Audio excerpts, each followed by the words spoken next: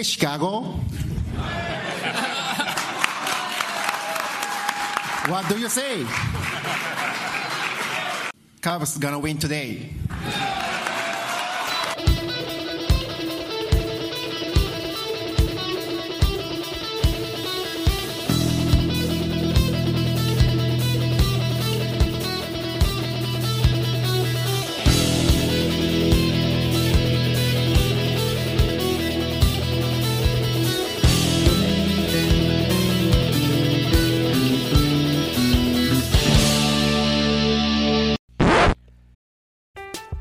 I'm Alex Rodriguez. And I'm Jason Kelly. From Bloomberg, this is The Deal. Each week, you'll hear us in conversation with business icons. This show will explore deal-making across sports, media, and entertainment. That is a harsh lesson in business. Sports is not as simple as bringing a bunch of big names together. I didn't want to do another stomp you out speech. It opened up so many more doors. The show is called The Deal. Listen to The Deal. Listen to The Deal on Spotify. When you need mealtime inspiration, it's worth shopping Kroger, where you'll find over 30,000 mouth-watering choices that excite your inner foodie. And no matter what tasty choice you make, you'll enjoy our everyday low prices, plus extra ways to save, like digital coupons worth over $600 each week. You can also save up to $1 off per gallon at the pump with fuel points. More savings and more inspiring flavors make shopping Kroger worth it every time. Kroger, fresh for everyone. Fuel restrictions apply. Another day is here, and you're ready for it. What to wear? Check. Breakfast, lunch, and dinner? Check. Planning for what's next and how to save for it? That's where Bank of America can help. For your financial to-dos, Bank of America has experts ready to help get you closer to your goals. Get started at one of our local financial centers or 24/7 in our mobile banking app. Find a location near you at bankofamerica.com/talktous. What would you like the power to do? Mobile banking requires downloading the app and is only available for select devices. Message and data rates may apply. Bank of America N.A., member FDIC. Welcome back to another exciting edition of the Pointless Exercise Podcast. We're going to talk baseball with national baseball expert David Brown. David, how are you? Hi, Andy. I'm good. Just getting through the Chiefs parade in Kansas City, so yeah. I'm ducking for cover. And before we recorded, we talked that you were there. I was there. I'm not a suspect, but I was. Me and my kids. Not quite. What's that? Are you a person of interest? You haven't made it up to suspect? Hardly at all in life, and not in the investigation. Okay. Good. Yeah, my kids and I were there. The shooting happened, and I was going to call it shenanigans, but that's not. No. We weren't anywhere near when or where it happened, so. Okay. Yes. The sad reality of, I'll admit, every time I see a big gathering like that, it's always in the back of your mind that it could happen. The thought occurred to me once during the parade that, hey, this would be a good opportunity for some terrorism. Really. And as I told you before we started, I applaud Jed Hoyer's attempts to keep Cub fans safe. With no threat of a parade. Right. You can't get hurt if you don't play. Yes. Thank you, Jed. So I guess that brings us to our first topic, which is there are some fans, not just Cub fans. I'm sure any fan of a team who has not signed one of the key free agents, they're upset at Scott Boras. Does that seem like the right guy to be mad at if your team hasn't signed a player you want? I mean, he seems like an easy target. Obviously, he's the face of some of those players, and I guess players in general when free agency happens. I understand like some of the reasons why people are upset that, we're kind of dragging out the rosters and it's like, can we do something already? And let's go. And spring training started. And I get all that. I blame, however, the man or the men on the other side of the negotiating table who are, I think, pretty obviously it's a soft collusion, if not a hard one. And they're obviously trying to keep costs down, which is their prerogative. But I mean, let's be real about it and call them out on it. And that's what baseball owners are doing. And it is pretty obvious to me that that's what's happening. And it's not just Scott Boras being greedy. There's everyone else being greedy. So that's what I think. I mean, if I were a baseball player and I needed to hire an agent, that would be the guy I would want to be my agent. And even if he's not your agent, or maybe for whatever reason you don't like him, personalities, or maybe you don't even like his style or his methods or whatever, Scott Boras is good for players, yes, even if they're not his, because he makes sure the owners spend more of the money that they have.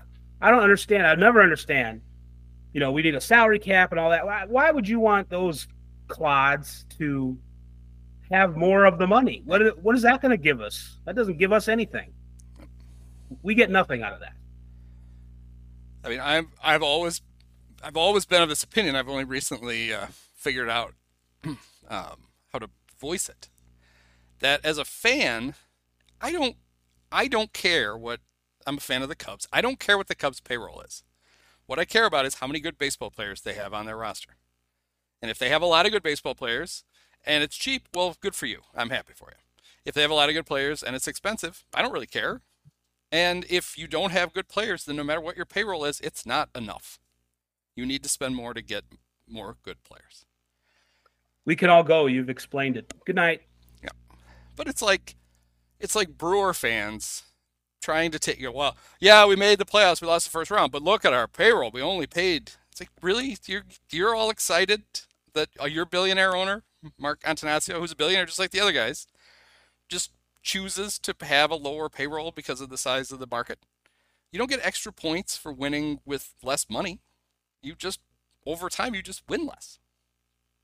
It's not like some video game where maybe that's a part of it, where you can, I assume that the simulations and all that have that option where you get extra points for a rotisserie draft, a fantasy draft, where, you have a salary cap and it's not, it's not anything to hang your hat on. There's no real trophy for that, even though they passed around a trophy for keeping the winning arbitration. Yeah, that's great.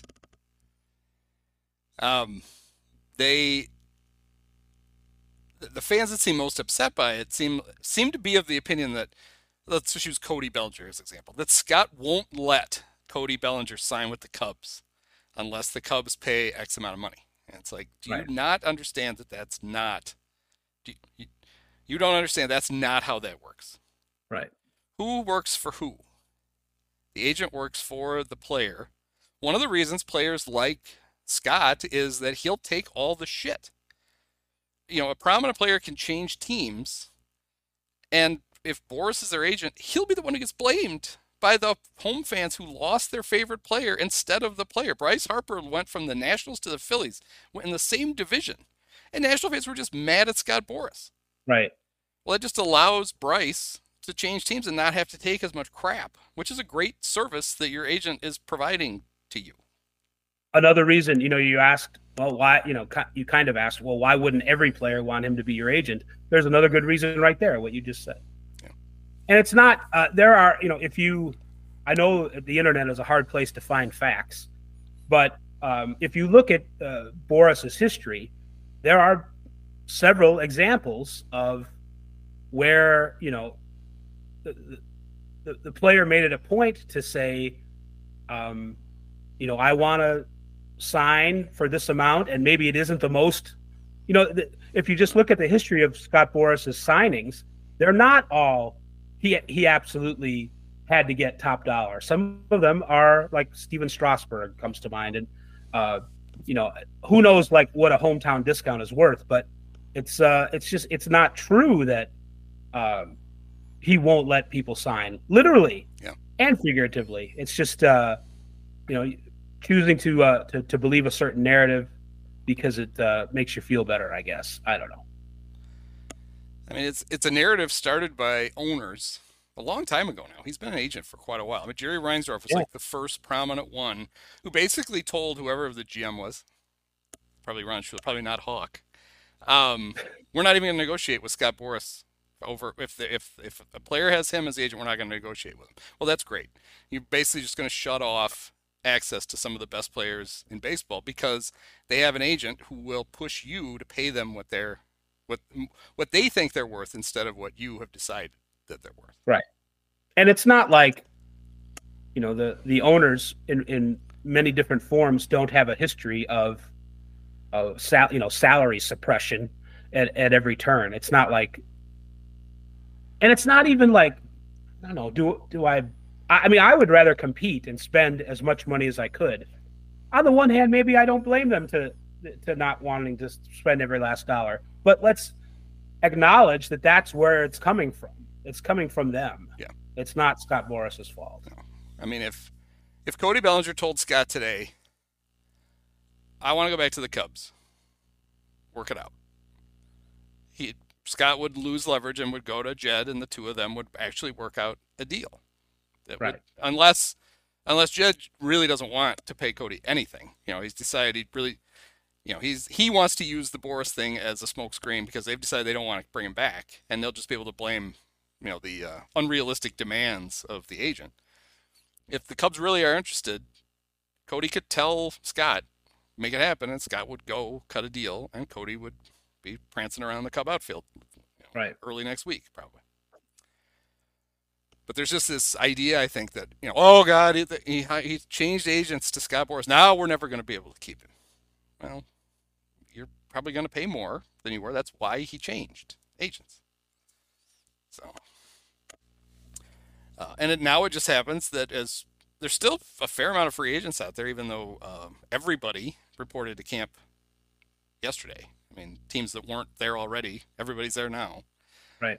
And he's got 4 of the best ones. He's got Bellinger and Matt Chapman, and he's got 2 pitchers. He's got Snell and Montgomery. And you'll even hear stuff like, well, I think the Cubs will probably get one of those 4. Whichever one's the last one, and just has their hand out and 4, please sign me. It's like, I hope it's a little more strategic than that. Oh, we'll just see who's left. That's what we'll take. What do you think, guys? That sounds good.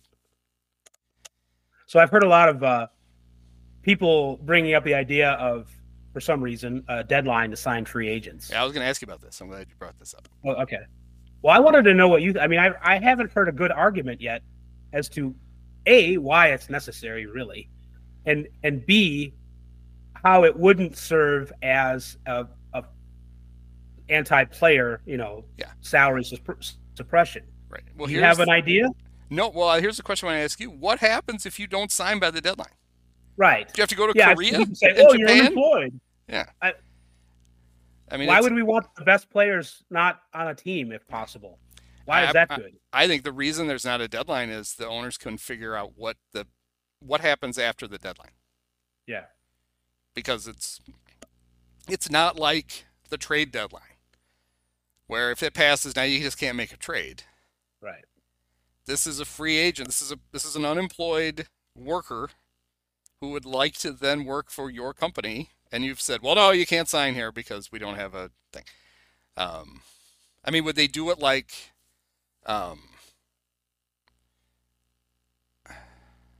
what was like if you offer arbitration and the player doesn't sign?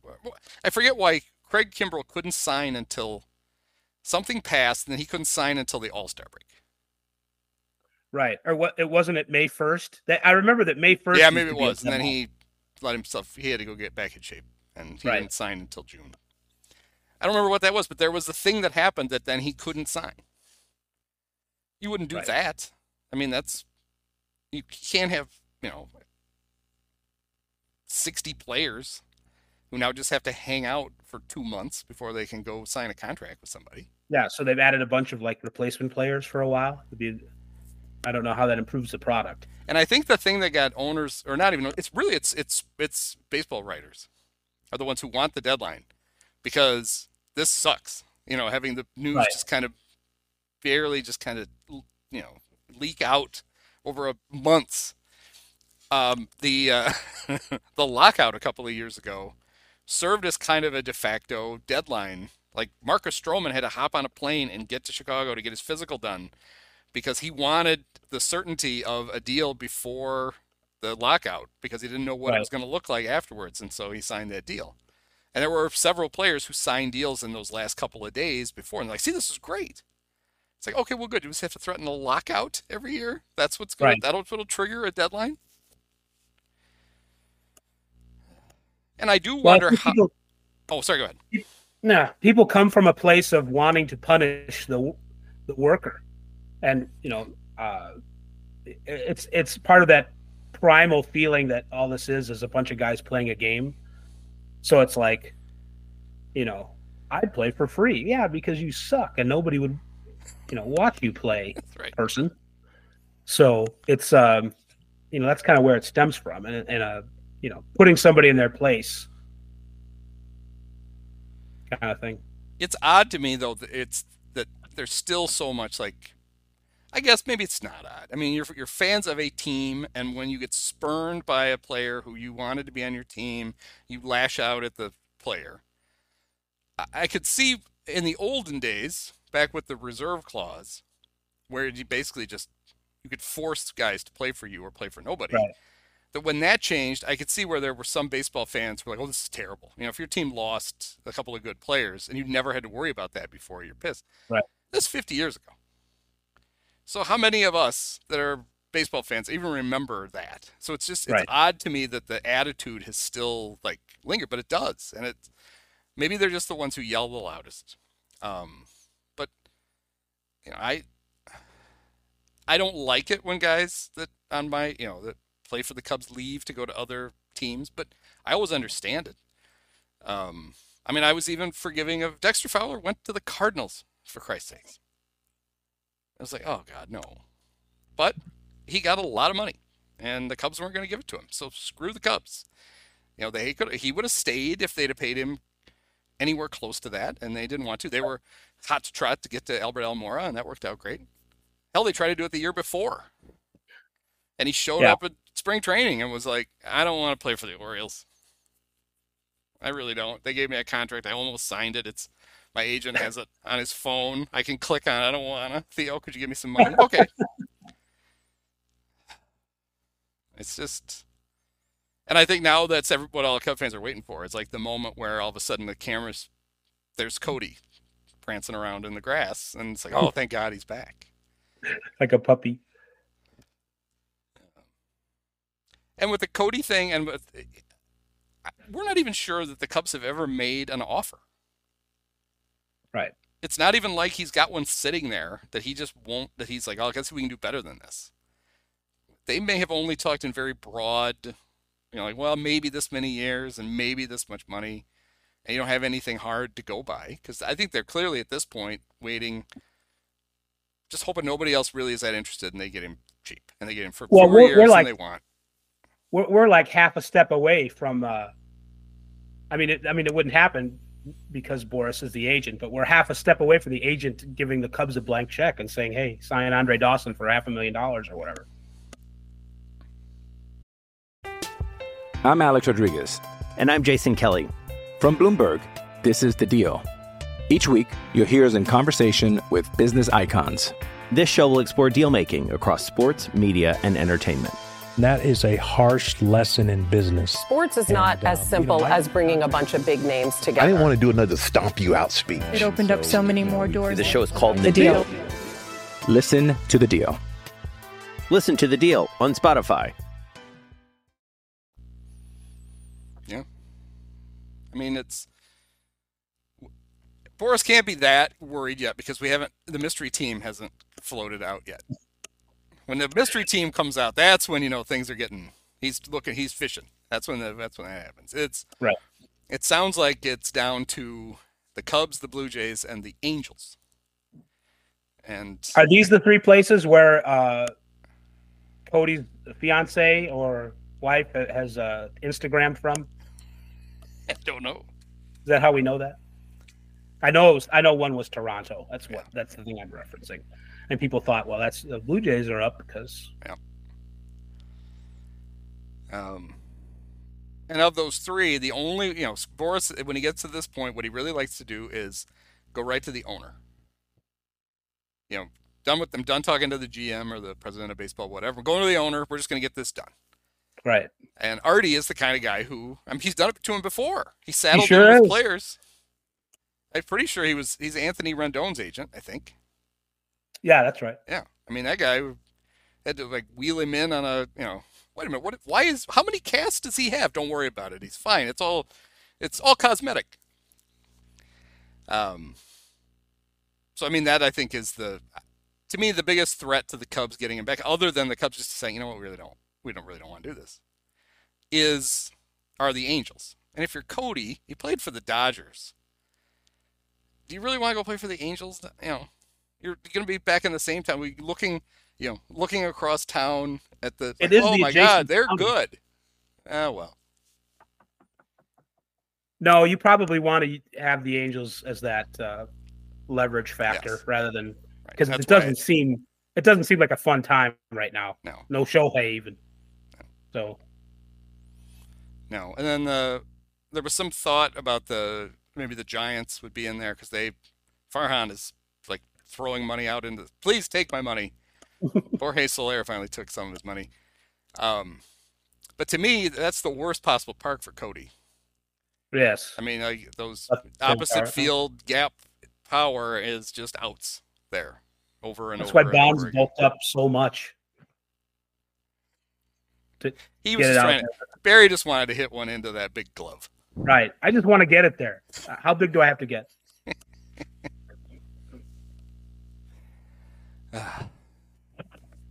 So, one of the guys from Chuggo, who was out at spring training, and I assume they went to spring training just to get the Cubs' thoughts on what the Bears should do with Justin Fields. I'm getting over a cough. Be careful. They got a little sensitive about the criticism that they went to Vegas to cover for the Super Bowl, and all they asked anybody about was Caleb Williams and Justin Fields. And then they wrote stories like, "The Super Bowl's coming, but the Bears are the talk of the Super Bowl." It's like, you know what? They're not. No, I'm sorry. Do that ourselves. But anyway, so he asked Ryan Herrera asked Nico Horner a very sensible question.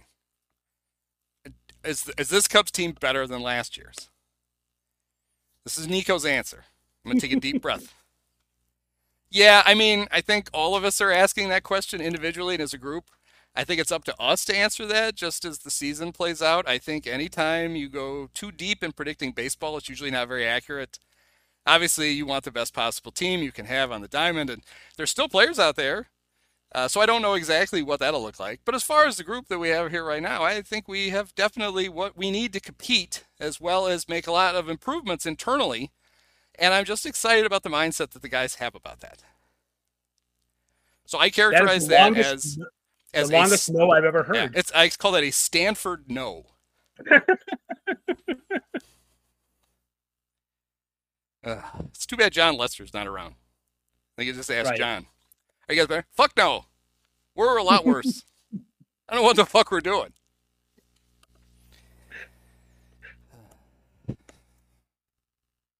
So, last night, Dave Kaplan tweeted out a link to, he does the recap. I don't know if you've ever seen the recap. Somebody pays him to go on YouTube and scream at the camera scream at his phone for 3 minutes about whatever happened that day. And then he has a recap podcast about the Cubs with Gordon Wittenmeyer, even though Gordon is now the beat writer for the Reds. Still going to do the recap. And then Gordon's also going to write a column for the recap website. And he did. He wrote one.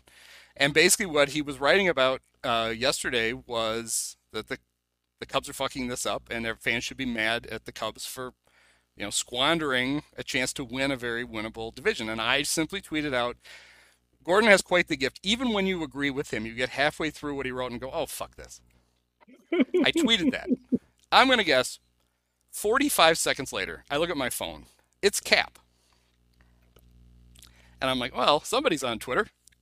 So I answered it, and he's laughing hysterically. He thought it was so funny. And he's like, yeah, I love Gordon. He's great. Yeah, he pisses everybody off. I'm like, yeah, well, he does. And so then we just talked about the Cubs for like 5 minutes before we hung up. And, Cap was like, they just seem to think that next year is the year they're going to be good. Next year. Like, well, that's a very Cub. Wait till next year. Haven't heard that one. It's all the coveted prospects will be ready by then. So you can't block any of these guys. So you can't. What are you going to do? You can't possibly. What will happen to Pete Crow Armstrong if Cody's out there in center field? Well, Cody can play first base. What happens to Michael Bush if Cody plays first base? Well, one of those guys could probably DH. Well, what happens if they sign Matt Chapman and then Matt Shaw is ready in a year? It's like there's a lot of what ifs in this question. How about this? How about you go get some good baseball players? And then if it turns out you have a glut at a position, you could trade from a position of strength. So even if the little Carter and his band of khaki-wearing nerds in the Cubs front office have all agreed that, oh, God, 2025, we're going to be amazing. You can't convince me that's any reason not to try to make the 2024 team better. Because, A, how many of these prospects are going to actually make it? Right. And then, B, even if you do, then you can use that surplus to improve other parts of your team. And Cap agreed with that, and then he had to go. I don't know. He had to do cryo or something.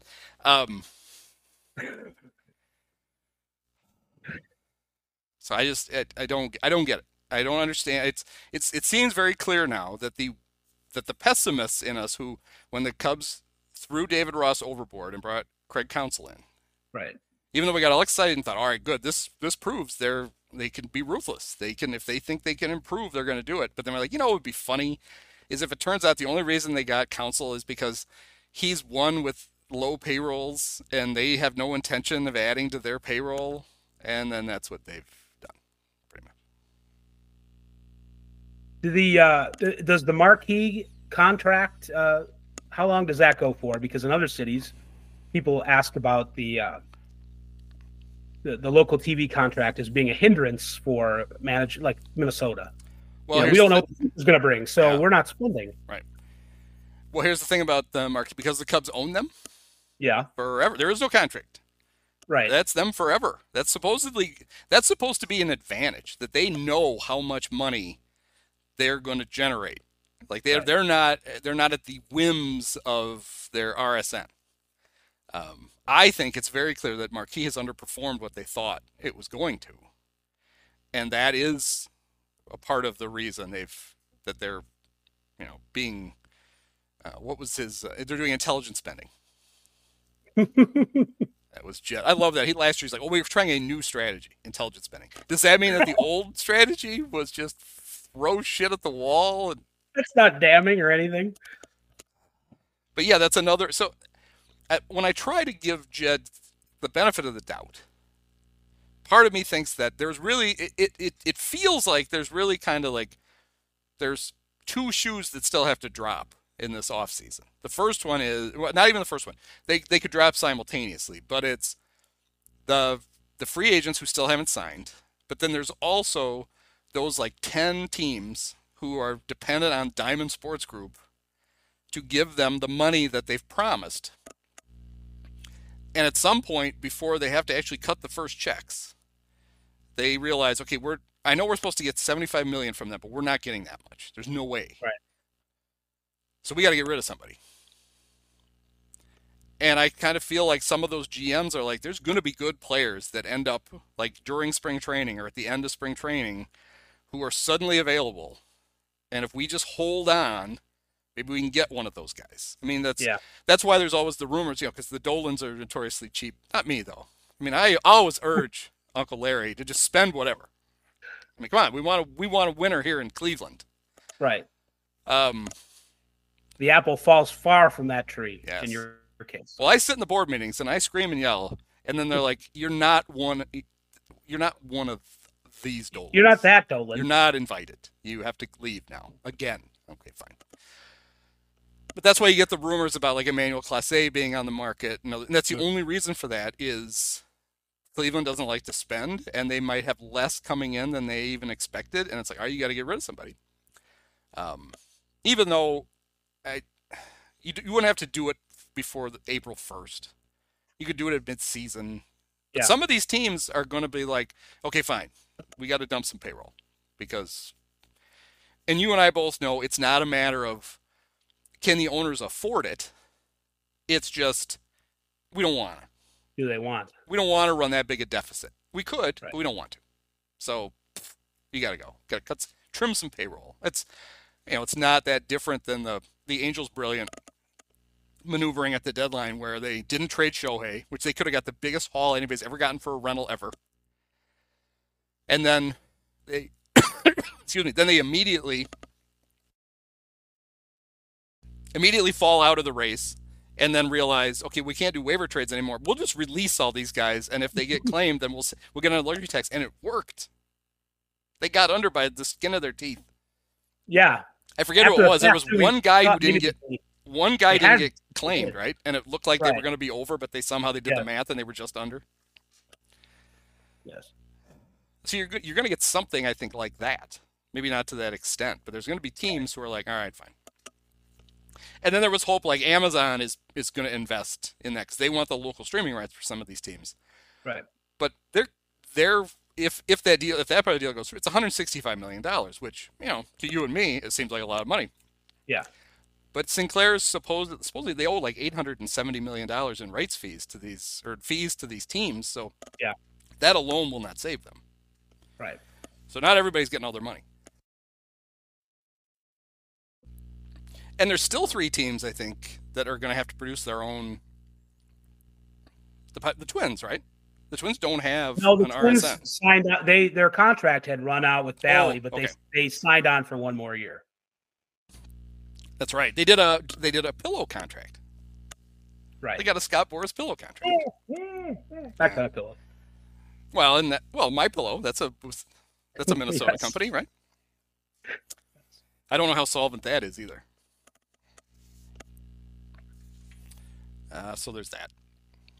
Speaking of spending, the 101-win Baltimore Orioles, who decided, we're good, didn't improve their team at the deadline. They got Jack Flaherty. They got some coupons for MRIs, just in case, and then they traded for him. Right. They went out and made a big boy trade, and they got Corbin Burns from the Brewers, and they apparently are being sold. So kind of, that news came out, I think, within like 12 hours of each other. Something like that, yeah. It's probably too soon to tell, but I'll ask anyway. Do we think this is a harbinger, I guess I said it right this time, of things to come for the Orioles, where they have all this good young talent, they're actually going to supplement it with proven veterans, or is this, Corbin's a free agent at the end of next year, and we can just let him go and we'll go find somebody else? Yeah. I haven't gotten the feeling that they're going to keep him, but I do think, and I think their GM is definitely Mike Elias takes pride in doing things on the cheap and doing things, getting the team how he's gotten it so far with the younger players. So I don't know if he is of a mind to go out and spend lots and lots of extra money on veteran people like Burns, but I think the vibe that I get from the new owner coming in is that, even though he made his money in hedge funds and that kind of thing, and I think he's going to spend money. I think he grew up an Orioles fan, so at least at first, I think he's going to be interested in adding on in that way. I don't know how expansive it's going to be or extensive. I don't know if Burns is going to stay with them long term, him specifically, or they'll bring in other players, different free agent types. But I think, and especially now, they're going to have to, because there's a couple guys showing up with arm injuries already. So they're Bradish, their number 2 starter, and John Means is behind a little bit, and he's coming off an injury anyway, so you're not 100% sure what they're going to get. The Orioles are going to have to make another, maybe not Burns, but a Burns-like trade, and I think ownership will be willing to do that. So I think the short answer, even though I gave you a long one, is yes, they'll spend a little more. Yeah, so they've been linked to Dylan Cease now, which people have been trying to link them. It makes sense. And it was funny. It was John Greenberg who pointed out that Dylan knows his time is up with the White Sox. He just he could see that they're going to trade him.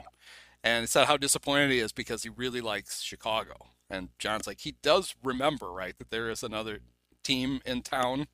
He goes, it just shows that the Cubs, that seems like a really, even though they already traded him away once, it does seem like a sensible move given their current roster to try to go get him. And everybody knows they have no interest in that. We're not going to be doing that. So there's that. But yeah, I mean, it's this whole idea that it's almost like because the Orioles farm system is so good and the guys they brought up have actually been as good as advertised, it's almost like there becomes a feeling then that we're just gonna keep doing that. Right. And it's like, I take it from the 2016 Cubs. That could change really fast. That doesn't last forever, and that phrase doesn't even cover how soon it can end. Yes, past performance is not indicative of future results. Just like the Right. gambling disclaimer on every ad that you ever hear. You know, it's if you have a minor league system full of prospects, if you make sensible trades with those guys, you will almost certainly do better trading them than keeping them, even if one of them turns out to be like a star. Right. And what you really hope is you can scout your own players well enough to know there's like the one guy.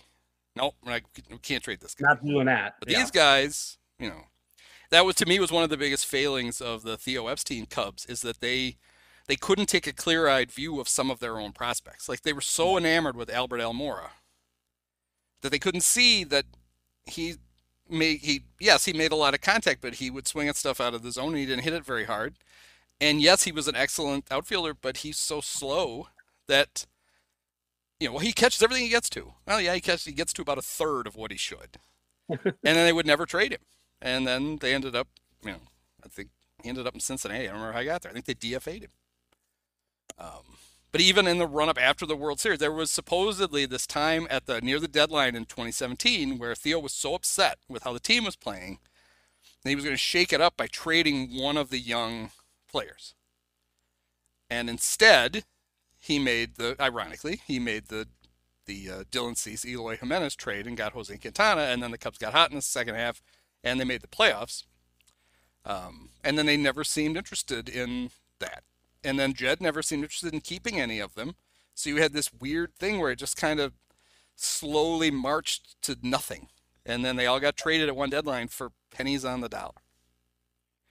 And the Orioles, you could see them, if they had followed the same approach, you could see them doing a similar thing without ever winning anything. Right. Because at least what the Cubs did was, for a 2-year period, they went for it. They got John Lester. They tried to go for it with Jason Hayward, but they made moves. That's the other thing that I've been repeating too often lately is about the disgust with the current status of the Cubs is Jed is clearly trying to build a team that can win somewhere in the high 80s and get into the playoffs because then anything can happen. You know, it's a great thing to sell. It's easy to sell to the owner and some of the dumber fans. When the World Series team that we saw, it's been 8 years now. It's been a long time, but it's not that long. Right. That team was built. That team wasn't built to win 86 games and limp into the playoffs and get hot. They were built to win 100 games and kick everybody's ass. Yeah. You saw that work. And here's the thing. If that's your goal and you fall a little bit short, you still have a really good team. If your goal is to win 85 games and you come up a little short, you don't make the playoffs again. I don't get it. But, you know. Well, even with the lack of multiple World Series victories, you know, the Dodgers find themselves constantly in position to win a World Series. And like you said, you know, maybe you fail, but if you lose 100 games, if you win 100 games and you still fall short of your goal, you know, if you take a cynical view of it, people have been excited for most of the year. You've made a lot of money for most of the year. It helps you sustain things. You know, it's it's easy to say because the Dodgers have so many resources, but that should be every team's goal to try and do that. But well, they've won 10 of the last 11 NL West, and the one time they didn't win it, they won 106 games, and they didn't win the division because the Giants won 107. And they're the argument to the it's you can't go. We would love to, but we can't go over the luxury tax because those penalties are just so severe that you wouldn't be able to build a good farm system. You know, because you lose money in your draft pool and your international pool, and you your first round draft pick goes down. Say, yeah, well, guess what? The Dodgers pay the luxury tax most of the time, and they're really good, and they have one of the best farm systems in baseball. They somehow have figured out how to do it. So it sounds like more of an excuse than a reason not to go over. You don't want to go over because there's a financial penalty, and it's especially the first level. It's a very weak financial penalty. Right? Don't you pay X% on just the overage? It's not like they're taking your whole $239 million payroll and penalizing you. If you spend $246 million, you pay on the $7 million. You don't pay on the whole thing. But there are teams who won't go over, like the Cubs last year. One of the reasons they didn't add a bigger relief pitcher was they didn't want to go over the luxury tax, and they were right up against it. And then there were people who were like, their apologists are like, well, see, that's actually smart though, because now next year they didn't go over this year. Next year they can really go way over. Well, they're not going over again this year. Right. They just did it because they didn't want to, not because there was some great strategy about, well, if you look over the next few years, we're going to be way over that. So every year we can. The team who did it the best was the Dodgers, who last year got under the luxury tax, still won 100 and whatever games, won the West, and then this year they just blew way past it. But they've reset it so that now they're not on year 6 of the penalties. They're on year 0. Next year they'll be on year 1 again, and they'll slowly build themselves back up. The Dodgers put enough money into player development and scouting that that's another not a talent stream. I mean, they're even though they're not necessarily picking that well the draft, or they have other limitations on maybe what they can spend and where, they still have they what's the word? But they're able to develop what they get better than most teams because they put the resources into it, and that's a lot of teams don't even do that. No. If only the Pirates would. Yeah. I'd feel sorry for them a little bit if they did and weren't successful. I forget who pointed it out, but they pocket the tax money. I forget, yesterday somebody was like, well, the Pirates should just go out and sign Jordan Montgomery. They said, because the Pirates, they have like the lowest payroll in baseball. If they signed Jordan Montgomery, they would still have the lowest payroll in baseball. That's how low their payroll is. They could blow it out on a big free agent, and they would still have the lowest payroll. An example of the Dodgers and how this all works. So they have the trade they made with the Cubs. They traded Michael Busch, and they got Jackson Ferris, who's a Class A pitcher, but who was a big deal. It was a huge deal at the Cubs. They stretched to draft him. Nobody thought he was signable, and they signed him. And they got this big left-handed pitcher in the system, and everybody's all excited about him. And the Dodgers had Michael Busch, but he can play first base or third base, kind of. But between DH with Shohei and Freddie Freeman at first and Mac Muncy at third, there's nowhere for Michael Busch to play. Right. They were not worried about blocking Michael Busch. That didn't keep him from signing Shohei. Oh no, we got to DH this guy. They traded him for a young pitcher that goes back into the system, and that's this whole idea. Then, well, we can't sign a free agent because we might block one of our young guys. It's like, you just made a trade with the Dodgers because they did that. Right. They blocked a guy, and instead of sitting on him, they traded him for something else that they needed. So, you can. The Cub front office right now, for a front office that has not won anything, I mean, Theo's gone. He's back with the Red Sox now. They still get they get a huge benefit of the doubt from a big part of the fan base about it's kind of like in the Super Bowl where Tony Romo, everything was genius. Did you notice that? He's used that word like 1,000 times. Oh, that's a genius decision. Oh, that's a genius, whatever. The two things he did ad nauseum was his genius, and then I thought this was enlightening for when you think back to Tony's career. He talked about how nervous the players must be over and over and over again. It's like, Tony, they're football players. They were nervous probably until kickoff. And now it's a football game. I mean, there's a little more nerves. It's a Super Bowl, but they're doing what they do. The fact that you were so nervous that you dropped a snap and cost the Cowboys a playoff game against the Seahawks, which helped the Bears, because the Bears got to play the losing Seahawks the next week. Yeah. Or the Seahawks who had a losing record. They got to play them the next week.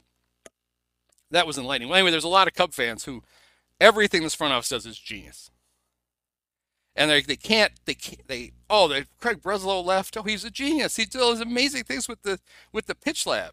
Like, all right, where are all the great pitchers? Like, yeah, Justin Steele's good now. He was in the minors for 7 years with the Cubs. It took the pitch lab 7 years to turn him into a good pitcher. And then, or Dan Kantrovitz, who almost left to go work in the Mets front office. Like, oh my God, all these great prospects. Well, Kantrovitz has done drafts with the Cardinals, the A's, and the Cubs. And you think back to the really good players, like, with the A's, like Matt Chapman and Matt Olson. He didn't draft either one of them. He did draft Sean Murphy. That's like the best player he drafted with the A's. That's a good player. With the Cardinals, all those great drafts, he drafted Flaherty and Waka. But then his next best player, of all of his drafts, the next most impactful player he drafted, Patrick Wisdom. But they can't give this guy enough credit for all this stuff. And it's like, I got news for you. Maybe they're not as smart as you think they are. Right. Maybe some of this obvious stuff they don't do because their job is to save their owners money. And then frame it to you as this grand strategy. And just keep buying it. Just, take it in. It's great.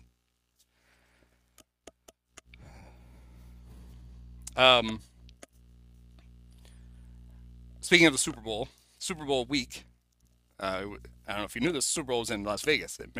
Jim Nantz may have mentioned that once or 10,000 times. The mayor of Las Vegas, Carolyn Goodman, if that name sounds familiar, it's because her husband Oscar was mayor for either Oscar or Carolyn's been mayor of Vegas since the days of Mo Green and the Tropicana. At a luncheon, I guess, basically said, she got asked about the A's, and she's like, well, I don't know if that stadium deal is going to happen or if it's even a good deal for Las Vegas. Oakland seems to want them. They should just stay there. And then she, within a couple of hours, had to issue a statement that was like, oh, no, of course, we welcome, blah, blah, blah. Here's the thing that is rich to me, is that speaking of the Tropicana is going to be torn down to build the A's stadium. That is not in Las Vegas proper. Carolyn Goodman is not the mayor of that part of the Strip. In fact, most of the Strip is Clark County. It's not the city of Las Vegas. So she really doesn't have a vested interest in, she's not going to see any direct cash from the stadium. Right. So I thought it was very funny that she was free to basically what she was free to do was tell the truth. Yes. Because it wasn't like the mayor screwing over a big building project in her city. That's not in her city. So you just look at it and go, that deal's going to suck too. And I don't even think they have the money. This whole A's thing is it's crazy to me. The owner of the A's is, I guess, I don't know if he's first among equals as far as fools, but he does have, $1 billion. But John Fisher has shown himself to be completely not competent. He can't. Right now, he's put them in a bind. They can't even just go back to the Oakland Coliseum without some kind of concessions, or it's not like they can just hit a renew button. He's really kind of screwed himself into, there are only so many places for so long that you could have moved the A's temporarily. Yeah. And gotten approval from the Players Association. He's got too many people to satisfy to do that. So I don't know. I don't know if this means Salt Lake City is going to steal the A's, or if Oakland could still keep them long term. I don't know how this is going to end. It seems like they've backed themselves into a corner. Yeah. It sounds like the county, Alameda County, could kick them out of the Coliseum after this year. Could basically say, if you're not staying long term, you can't play here. So then where do they play? Well, if they leave their own TV market, the San Francisco, Oakland TV market, then NBC Sports California is off the hook and doesn't have to pay them the $70 million they owe them for TV rights.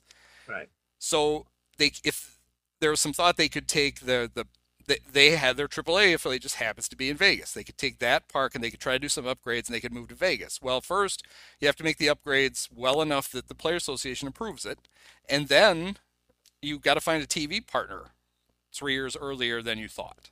Right. So then they're like, well, maybe what if we got special dispensation and we from the NBC Sports California and we went to Sacramento where they're like AA team is, whatever, and they could play there. And then maybe we could get the best of both worlds. And they're like, well, it's not the same, and I don't know that we want to do that. And then it's like, okay, well, maybe we can ask the Giants. We could play our home games in Oracle Park. And the Giants are like, well, you could play some here, but no, there's no way we're going to let you play 81 games here. Like, you're going to have to find another home for the majority of those games. So they really have screwed themselves, at least out of their own TV money, no matter where they land in the interim. And it's funny too, the Giants have, at every turn where they've had some say, they've kind of screwed the A's through the years. San Jose and so forth. The biggest one is San Jose, right? They could have cut a deal to basically, because that's their territory, right? To let the A's have it and somehow taken a cut, kind of Peter Angelos, with the TV net where he screwed over the Nats on their TV rights, right? And they said, no, screw it, we're keeping it all. And it does behoove them, because if the A's move, then the Bay Area, which I think is like the 4th biggest TV market in the country, it's all Giants now. Well, that's what Rob Manfred said. He's like, hey, what do you say to the A's fans? He's like, well, they could just watch the Giants. Yeah. That's just what you want to tell the A's fans. Yeah. Well, and then we've got the Sox, in the park that the state of Illinois paid for because Jim Thompson pushed the clock back literally like 5 minutes. That they've been playing in rent-free for whatever. Now that's not good enough anymore. We need to build a new park, because that's gonna fix everything. To me, the funniest thing about New Comiskey, whatever it is, third-rate ballpark or whatever they call it, that's terrible, is that when they built it. Now obviously the biggest complaint is the skyline is right over there. Right. And they oriented the park in such a way that they pointed away from the skyline. And they did it because if home plate was where they put it, then it was still 35th and Shields. So they have the same address, or they have the same street, cross streets. When we all know what the real reason was, if they pointed it away from the skyline, then when they put those ridiculously huge billboards up that they've had in the outfield since the day it started, I don't know if one of them still says Tribune, but you can close your eyes to think of one of the Sox giving up a home run. It's going in front of the Tribune sign. Uh-huh. They weren't blocking the skyline. Nobody bitched. They were blocking what was left of Cabrini Green. Right. And they wanted that revenue. That was by far the biggest. That was by far the biggest part of that decision. It wasn't, well, no, we got to keep the address. It was, well, shit, if we point at the skyline, everybody's going to be pissed that they can't see the skyline. So we'll just go this way. You still could have called it 35th and Shields anyway. Yes. Even if that was left field. Hell, most of their fans still call it Sox Park. Right. It's never been named Sox Park. Old Comiskey hadn't been named Sox Park for whatever. They did rename Comiskey Sox Park for like 2 years in the 70s. I've seen they did. I don't know how long it was, but it wasn't that long. Okay. But it was like 75, 76 before Bill Veeck came back, something like that. But your point is still largely correct. Yeah. It's the best kind of correct. Yeah, largely is the best kind. But yeah, so the A's are just a mess, and it's too bad. Their mayor is happy to tell people, as this continues to blow up in John Fisher's face, is happy to tell them they're like, we actually have 2 ballpark plans that we can fund. Oh, it's balloon. I made balloons go. How'd you do that? People see that? I did the Nixon thing. Well, no, we don't record the video yet, so. Oh. I'm not a crook. They could build that fancy one down on the bay that they've talked about, or the most sensible one is tear down the Coliseum and then build a real park where the Coliseum was. I mean, there's a whole reason for all the problems with the Coliseum. A lot of it has to do with Al Davis. Right. The Raiders moved away. When they moved back, he had him by the short hairs, and he built that, what they call that ridiculous Mount Davis in center field that ruined the look of the park and the views you had from the park and all that stuff. He must have gone in and tinkered with the plumbing to make it, come back up into the dugouts. But even that one requires them. That requires them to relocate for like 2 years. Because if you honestly, I don't know how many people would notice if you just tore down the Coliseum and you played in the rubble for a couple of years. People might not even notice. Like, actually, it's nicer here now. Would they tore it down? No. I hurt myself on the rebar. Yeah, that would be. Nick Madrigal has impaled. He's on his day-to-day. He impaled himself on some rebar. So there's that. Big news this week. The baseball's commissioner, Rob Manfred, is retiring in 5 years. Thanks for the notice, Rob. We didn't want to catch anybody by surprise. Thanks for the slow walk. Why do you announce retirement 5 years in advance? Is it give the A's enough time to find a place to play? I don't know. I almost wondered if he thought they were starting to get antsy and now they don't have to oust him because he's leaving. So, they might get rid of me in 2 years. What if I announce I'm going to retire in 5? They wouldn't even bother. They'll just let me do the 5 years. But I think owners are happy with Rob, right? I would think so. He takes most of the shit instead of them. He manages to squeeze money out of places that it doesn't make any sense that they want to give baseball money. He's the real Scott Boras. You think that sounds like what you're describing? Yeah. Maybe he'll become an agent after he retires. Probably not. Well, I mean, he is. I don't know if it's because people look younger than they used to, but he's going to be 70 in 5 years. It doesn't seem. He doesn't look that age. I don't know if the owners can be.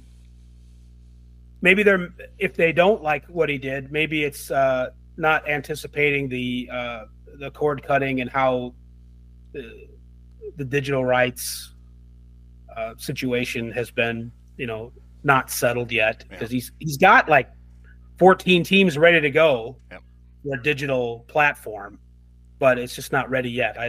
I don't know if they don't like the timing on that and they want some certainty and, I mean, I wouldn't put it past them, but the reason that TV package has been fucked up in baseball forever is because of the owners. Bud identified this as a problem like 15 years ago, maybe even longer than that. And he wanted to get rid of the blackouts. He's like, this is ridiculous. You've got it's ironic that Las Vegas, where they might end up with a team, there's like 6 teams they're blacked out. They're blacked out from seeing. Yeah, right. Iowa, there's like 5 teams that they're blacked out from seeing. So because I don't live in the Chicago media market, I live just to the north and the west of it, I'm actually blacked out of 4 teams. The Cubs, White Sox, Brewers, and Cardinals. But obviously the local cable or whatever covers the Cubs and the White Sox, so I can see all the games. But I can't see the Brewers or the Cardinals. Now, when I had DirecTV and I bought the whole sports pack thing, I could watch the games. There was a way around it. But it's the Brewers and Cardinals, so I don't care. They're not doing me a favor. I can't see Chip Caray? Oh, no, that's awful. But even that's ridiculous. We're blacked out of 14. So Bud had identified that, and he identified it correctly as this is going to hurt growing baseball. If there's some kid wants to watch, he has a new favorite team that we can't watch them. Why? Well, their territorial rights go into here, and that means that we have to watch it through their carrier. But our carriers don't carry their carrier, and so we can't explain that to a little kid. But the reason it's the way it is because there was great value to the teams in having the local rights and having those blackouts in effect, because they could basically force cable companies to carry them. Right. And they could wring bigger fees out of them as a result. But then as people started to cut the cord, they weren't able to cut the same kind of deals with the same number of people. And all of a sudden people like Dish Network said, don't care. We did a survey. Most of our most of our viewers don't claim they don't care if they can't get your games. So we're not paying you for it, and you're just not going to get it all. And it happened more and more and more. And the only way to fix it now is they literally have to wait for everybody's deals to expire. And when you do the new one, you don't have the exclusivity anymore. Right. And one of the reasons I think Rob was all excited about Diamond Sports Group going bankrupt was, well, here's a huge hunk of teams that we'll now control the rights for, and that's all they're relevant now. But Diamond is limping along, and it looks like they're going to make it through at least one more year, and he can't get his hands on those rights. But the reason they don't have the rights in the first place was because the owners wanted them. It was valuable to them. Now, there's some teams like the Cubs and the Yankees and the Red Sox who are like, we don't care. Everybody's going to carry us anyway. This allows us to get carried in other places. We're national brands. We want this. Go forth and multiply. And but if you're a smaller market, you didn't want that. If you were Milwaukee, you didn't want anybody to be able to watch. You wanted teams you wanted the Cubs blacked out in Wisconsin, so that people had to watch the Brewers instead of the Cubs. Right. So, but that certainly would not stop owners from complaining to Rob that it's his fault. Right. Why didn't you do something? Although the Cubs don't seem to, I used to love it when the Ricketts first bought the team, and Crane Kenny would go out and he would say, well, one of the problems that we have is that we have terrible local TV and radio deals. They're so under market. It's embarrassing. And it's like, all right, Crane, who negotiated those deals? Well, I did. But I was working for the Tribune at the time, and it really benefited. It's like, all right, then shut up. You don't get to complain about it. You did it. It's the old, might as well put the hot dog suit on. We're all trying to find the guy who did this. Who did this? And that guy's still there. It just amazes me. Oh, I talk about things that I don't understand. That's just bizarre to me. He was apparently part of this, like, at least for the first couple of years, his position was somehow like guaranteed in the sales agreement. Like, it was one of the conditions the Ricketts had to agree with. And it gave him 2 years to just kiss their ass, and he did it so well that he's still there. Is that like take care of Yosh Kawano forever? Basically. They should at least make Crane wear the little floppy hat. That's the designated, the lifetime contract comes with the little floppy hat you have to wear everywhere. At least when Theo was there, Theo basically mandated, all right, Tom, Crane is business. I'm baseball. He doesn't get to meddle over here.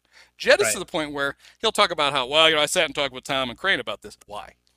Why are we talking to Crane about any of this? Just make it go away. So the last thing I want to ask you about is, so I did a little thing where I decided, all right, how bad is this Cub lineup if they don't get Cody or replace Cody? And I did the lineup, and it was not pretty. But then I also wondered, all right, if baseball did this, if they said, all right, your rosters are frozen as of right now, we're going to start the season with this roster. Okay. What does the National League Central, do we think, look like if teams don't add anybody else from this point? I'll start with how I rank them. Yeah. I really think the Reds probably have the most talent, but because they're the fucking Cardinals, I put the Cardinals. I just know they're annoyingly. They're going to have finished last year, done very little to improve their team. Sonny Gray is a good get. Kyle Gibson and Lance Lynn are a waste of time. They're somehow going to win like the 84 games it takes to win the division. So I have the Cardinals, the Reds. I still have the Brewers, then the Cubs, and then the Pirates bringing things up. I think I have the Cubs right now. Now, granted, I have those top four teams would all be very close, I think. They're all very aggressively mediocre. But what do you think, looking at it from? I think if the Cubs would actually go and sign Bellinger, I would pick them first. Yeah, I would too. I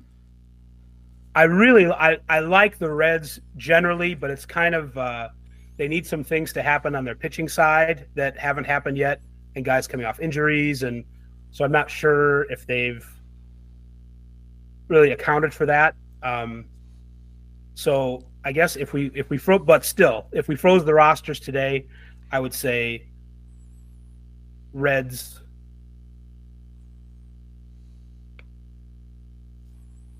Boy, I don't know. Reds, Brewers, Cardinals, Cubs. Yeah, Pirates. I don't like it. I don't think any of them are that good.